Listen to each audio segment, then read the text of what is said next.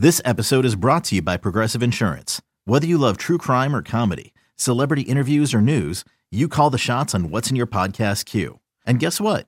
Now you can call them on your auto insurance too with the Name Your Price tool from Progressive. It works just the way it sounds.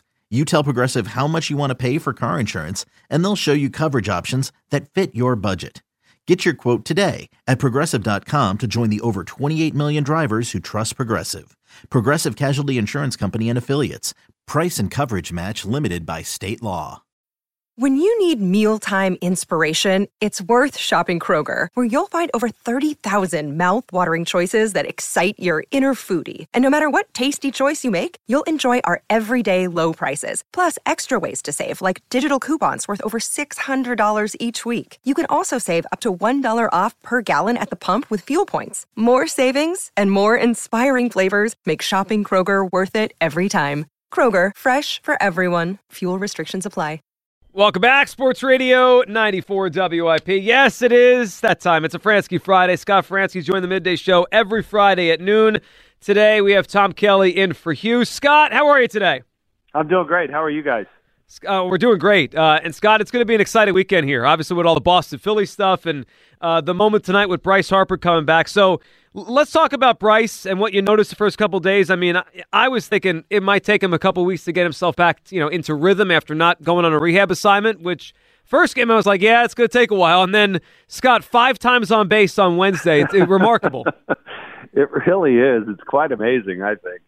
And I mean, that it got lost in the shuffle a little bit of the fact that they blew that game and lost and got swept in the series. But I mean, I think you get a real good indication right away of just how incredible he is as an athlete, as a competitor. What he did to get himself game ready without going on rehab assignment, doing the best they could to sort of replicate stuff and get his timing there. He may not do that all weekend. I don't know. But I think it just goes to show what an incredible baseball player he is. Yeah, Scott, so Bryce coming back, and obviously be a big moment tonight down at the ballpark. What do you expect the atmosphere to be like, and what do you expect that ovation to be like when he steps to the plate tonight?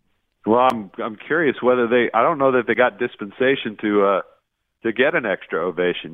They're but with the pitch timer, I don't know that they're going to be allowed to delay the game at all. So it might be end up being a little bit muted. But we'll see. Should be a good atmosphere. I mean, all the games are sold out, and it's going to be great crowds. And obviously, you got what's going on with the Sixers, and just a really cool environment to be a part of, I think. And yeah, I think they're going to be pretty jazzed up to see Harper hit for the first time. So Scott, and the second, and third, and fourth. Of course, Scott, you mentioned there maybe we'll find out if they got the go ahead to the ovation so they don't get the pitch timer violation. That's one thing. That's kind of a one-off.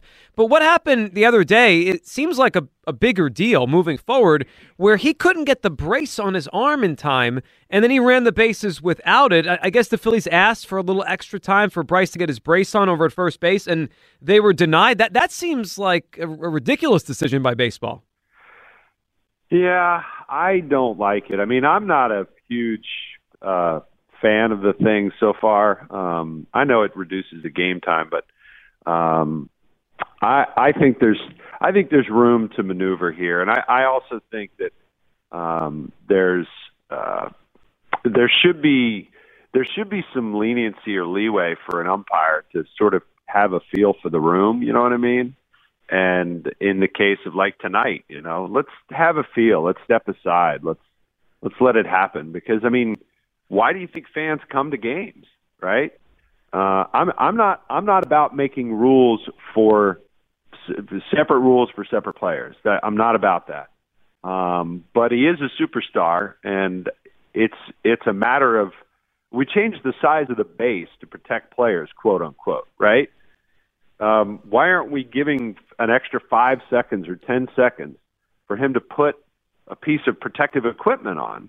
I understand their basic reasoning is we're not going to make changes for one singular player. I get that. But why can't we just, so let's spread it to everybody. I mean, everybody puts some kind of protective gear on.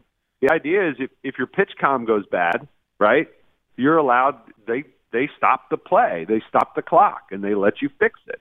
So why don't they let him fix that at first base? I don't get it. That those two things don't seem to match. Yeah, Scott, and with Bryce coming back into the lineup, obviously that's shaking things up a little bit, and Rob Thompson putting Kyle Schwarber back in the leadoff spot. Why do you think Rob likes Kyle Schwarber at the top of this lineup so much? Let me guess, you don't like it. I don't love it. You could hear it in his voice, Scott. You could hear it. Kind of. Well, there's a few different reasons, I think. One of it is a comfort level that Kyle has. I mean, Kyle's a guy who's going to tell you, I'll hit wherever, you can put me wherever, I don't care. But he is comfortable in the leadoff spot. I think some of the thought was that he's not going to hit 180. He should hit more than that. He's going to draw walks.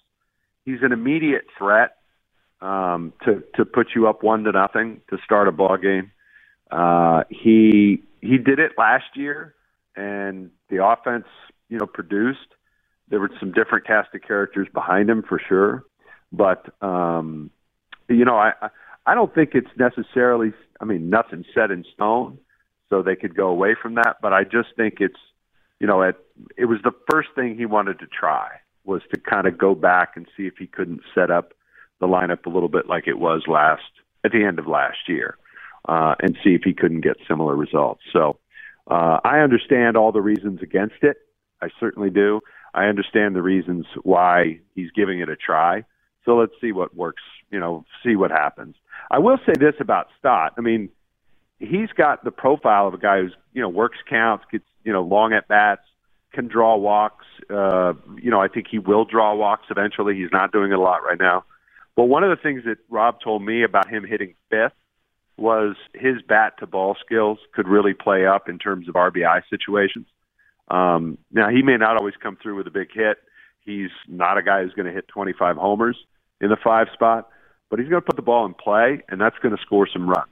When at the end of the day, we saw it work right away the other day. I'm losing track of my days, but Wednesday, the last day in LA, batting fifth, guy on third, makes contact, and a lot of 5 hitters are big, kind of grip it and rip it strikeout guys, but Stott is not. And he put the ball in play, and that got him an RBI.